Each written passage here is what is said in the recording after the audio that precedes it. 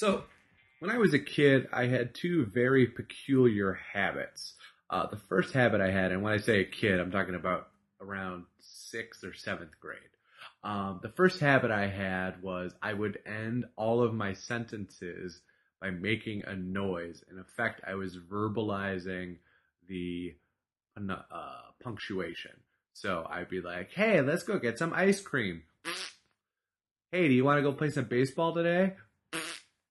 "I don't know. I really like Indiana Jones." It was as if I didn't have any faith in anyone to know that the sentence I was saying was over. And I don't remember specifically breaking this habit. I'm assuming that I broke it because it became harder and harder to get people to talk to me. The second habit, and I do remember breaking this habit, and this one also was around sixth or seventh grade, was I had a mole removed when I was younger, and it left a little bit of a scar, and it was on my abdomen. And for whatever reason, and this is particularly happened when I was in a car, I would have to touch it with my finger. Like I would just feel this overwhelming urge to like just touch it and keep my finger on the scar, like I was pushing a button. It was like I had a security blanket fused onto my skin. And even as a kid, I realized this is a weird thing to do. I need to stop.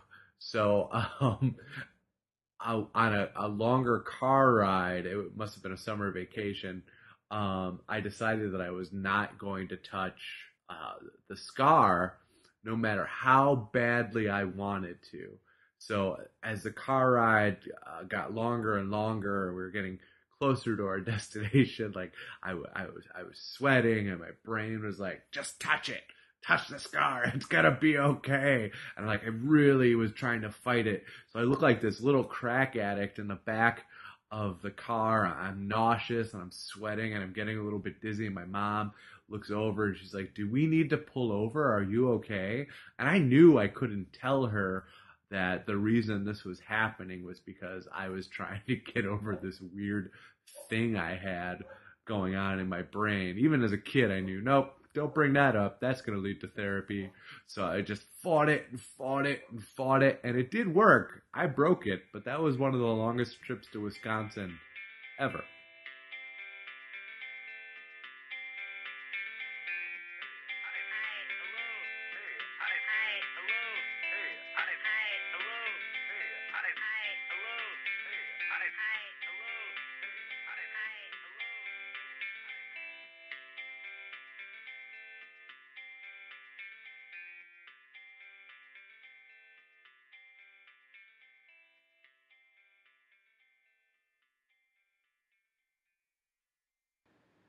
Hi there, and welcome to Storytime Explosion.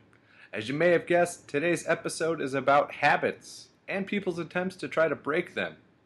It's pretty funny. I think you're going to enjoy it. My name's Mike Fotis. Let's get started.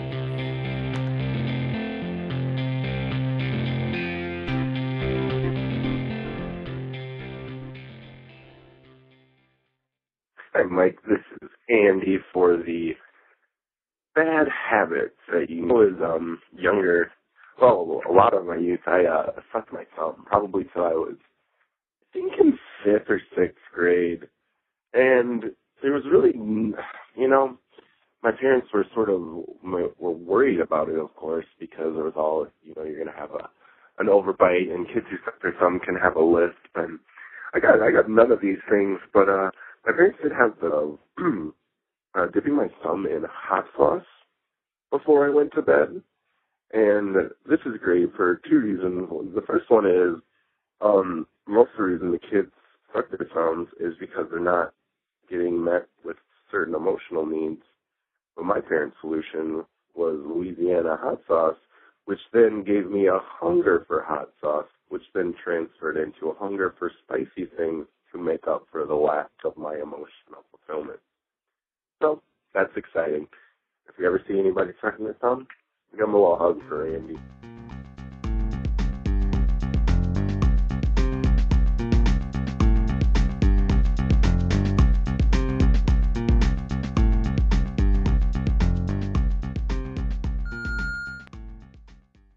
Hey, this is James, and this is a story about kicking the habit of Englishness, I guess. I remember that the summer of 1990, the summer of after sixth grade, was long and hot in Springfield, Missouri. It was my second summer in the United States. My family had moved from Bristol, England the previous year, and I was still trying to get the hang of being an American kid. My dialect and all of my mannerisms were extremely English, which made me kind of a novelty to the teachers and the other kids in my school. I was in social studies class one day, and another teacher interrupted the lesson while accompanied by a third teacher, a friend of hers, and she made me demonstrate the cute way that I said water for her friend. I said it water, and I was mortified. So things like that happened all the time, and it didn't take me long to resolve that my mission should be to lose my accent and my mannerisms. I wanted to be an American kid like the ones I saw on TV and at school, so I'd watch hours of Nickelodeon doing my best to mimic the hard R's of the kids on shows like You Can't Do That on Television or Family Double Dare and Hey Dude. It didn't matter to me that a bunch of those shows featured Canadian kids. They sounded American to me. One of the hardest things to unlearn was colloquialism or slang, and one phrase that I particularly admired was, "You heard me," as in, "What did you say, Alanis?" "You heard me." So on this particular day in 1990, I needed to stave off the boredom of another day spent inventing new sports using a deflated tetherball, then playing them against myself and doing the play-by-play announcement while I simultaneously won and lost the championship match. So I walked to the neighborhood swimming pool and saw Erin Staley with a handful of her friends there. Erin and I were friends in high school, but all I knew about her in sixth grade, despite the fact that she and I were in the same class the previous year, was that she was friends with Tara Forschler, and Tara had been my girlfriend, sort of. One of the things that I'd been taught about America is that you weren't supposed to think girls were gross. Greg McDaniel told me that American boys had girlfriends and that I should get one too, so I did. And one day I passed a note to Tara Forschler with the customary yes, no, maybe response options, and minutes later we were going together. And there was less than a week left in the school year, and that was the first and last interaction I had with Tara that school year. So when Erin walked up to me at the pool, she said in the snottiest tone of voice imaginable, "Are you still going out with Tara Forschler?" And I said the only thing I could think of, which was Die Hard. And I guess the movie had just come out or something. It's the only American thing I could think of. And she looked confused, and she was like, "What did you say?" And I was ready, so I said, "You heard me." And I turned and walked away. And I felt pretty stupid, but I guess kind of American.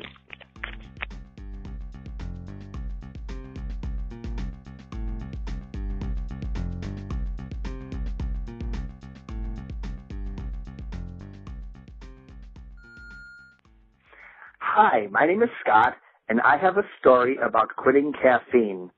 Several years ago, I had a 6-bottle of Mountain Dew a day habit. Every morning, I would pick up a 6-pack of 20-ounce bottles of Diet Mountain Dew, and I would drink them throughout the course of the day at work. Well, a friend of mine won a trip to Jamaica and decided to take me, and I thought I would use that as an opportunity to quit caffeine cold turkey. Oh, what a mistake that was. I got to Jamaica on the first day, and the combination of the glaring sun and the heat made my head practically explode. I was laying on the beach and in utter pain, and here I am in paradise. The next day, I decided to try to take scuba diving lessons. Well, my head was still throbbing.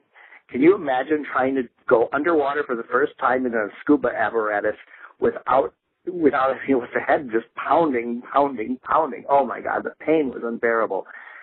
But after 2 days of this absolute agony, it worked. My headaches were gone, and I didn't drink caffeine again for I'd say about another year and a half. Since then, I've added it back into my diet, but at much lower volume than I had been consuming at that time. I guess that really was the ultimate goal of trying to quit caffeine. So I am no longer dependent on it to get through my day, but I do occasionally enjoy it. Thanks.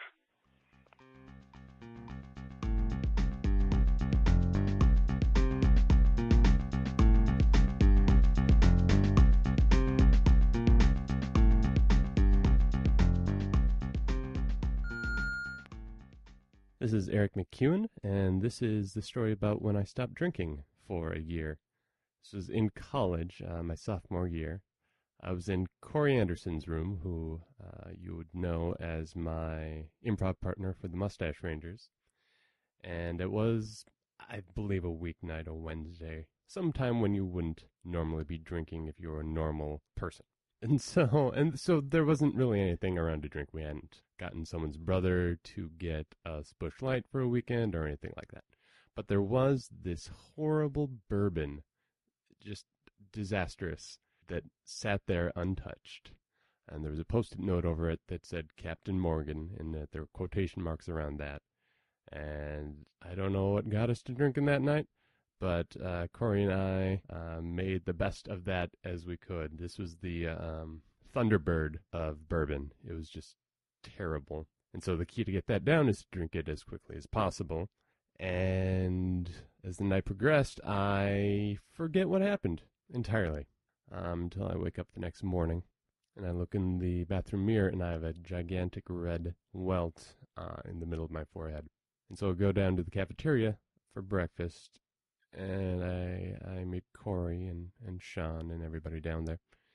And I ask them, guys, where did this come from? Pointing at my forehead. And they say, well, you don't remember? That is when our friend Sky decided to leave the room, and you jumped down and grabbed onto his leg and asked him not to leave. And Corey thought it'd be a great idea to jump on my back, sit on me, and say, "Giddy up, fishy." At which point, apparently, I decided to flop up and down on the floor like a fish. And as you know, dorm room floors are very thinly carpeted with cement right underneath there. So I was just smacking my forehead against the floor over and over, being a fish.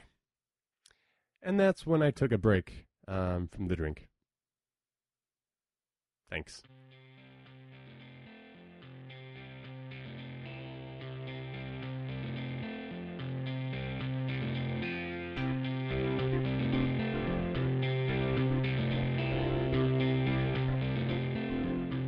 It's cold out, huh? Yeah, it's not too bad. Taking a break? Yeah, we get 2 of them every day, 2 breaks. 15 minutes. 15 minutes, you got to take them. Oof.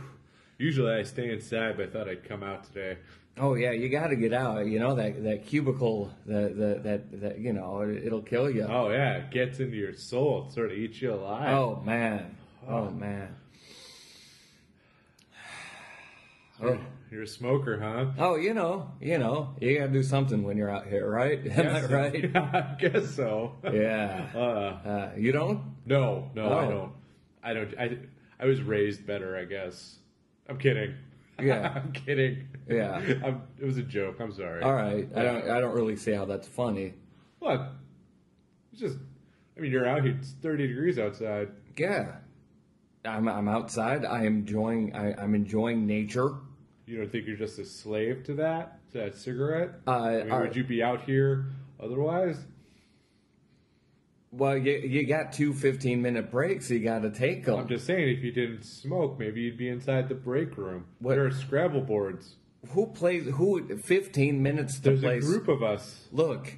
There's really? a group of us that play Scrabble. We have two times a day. You play 15 minutes worth of Scrabble. Yeah, that's what we do. And then we just trust that no one will touch the board. It takes me like 20 minutes to come up with one word. Well, the games take a while. Well, I guess so. But this cigarette is like perfect. Because I can smoke 2 of them and half of a third in 15 minutes. You could smoke 2. I can smoke 2 cigarettes and then half of a third. Half of a third? Half of a third cigarette. What is half of a third? Like the third cigarette. Like I've half smoked. of a third cigarette. Yes. I thought you were talking about the fraction. No, I'm not talking like a sixth of a cigarette.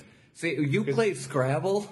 Yeah, well, that's why I was wondering why you didn't. I'm glad you say, don't play math Scrabble. No, I knew what it was. I just wondered why you didn't say a sixth. No, who would smoke a sixth of a cigarette? Well, depending on time, that might be all you're able to smoke. Well, that is just ridiculous. And if you're going to smoke a sixth of a cigarette, just save it. Are you even enjoying a cigarette if you're smoking 2 and a little bit of a third? Well, I'll tell you, I'm not enjoying a cigarette right now with you berating me about it. Listen, there's a reason I came out here. There is. Yeah. We were watching, how Sorry, I'm laughing. It's just we were playing Scrabble, and the window. We could look down at you guys. Oh, and I see. You really smoke weird.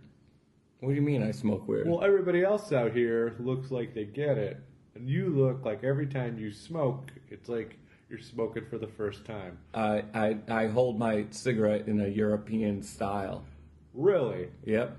Because it looks like it's just too heavy for your hand. No, that's how the Europeans. When I was in Belgrade, this is how I saw everyone. Is that where you went? That's where I went. Last year? Yeah. So prior to that, you smoked more normally? Yeah. Like John Wayne? Well, not like John Wayne, Nobody smokes like John Wayne. but like James Dean. I don't. Did he smoke? I don't know who that is. Oh. He's that's besides the point. No, in Europe they hold it between the thumb and the pinky, sort of cupping it. Does it get more smoke? Oh yeah. You get more of the aroma of tobacco in the palm of your hand, and then you can carry that with you until your next smoke break or lunch, or the end of the day, whichever comes first. I guess. Well, I gotta go upstairs and make a move. You should really, when you come outside, have a hat and coat on. It's cold out. You're right. I didn't think about it. I have a chance to make a triple word score. I have a Q and 5 blank tiles. I don't know. So really, I could come up with any word I want. You really but could. I'm not going to get a lot of points. No, the Q is worth 10. So 30. 30 points. I'll get about 30 points. That's not... Even if I did quail. Well, Yeah. quail wouldn't be a great word to use. Well, but I mean... It's used 2, A is 1. Yep. I and L are 1, I believe. No, the L is 2. Is it 2? I think so. Oh, that wouldn't be a terrible Yeah. word. I could kick your butt at Scrabble. Well, you got to quit smoking first. What's your name? Rocco.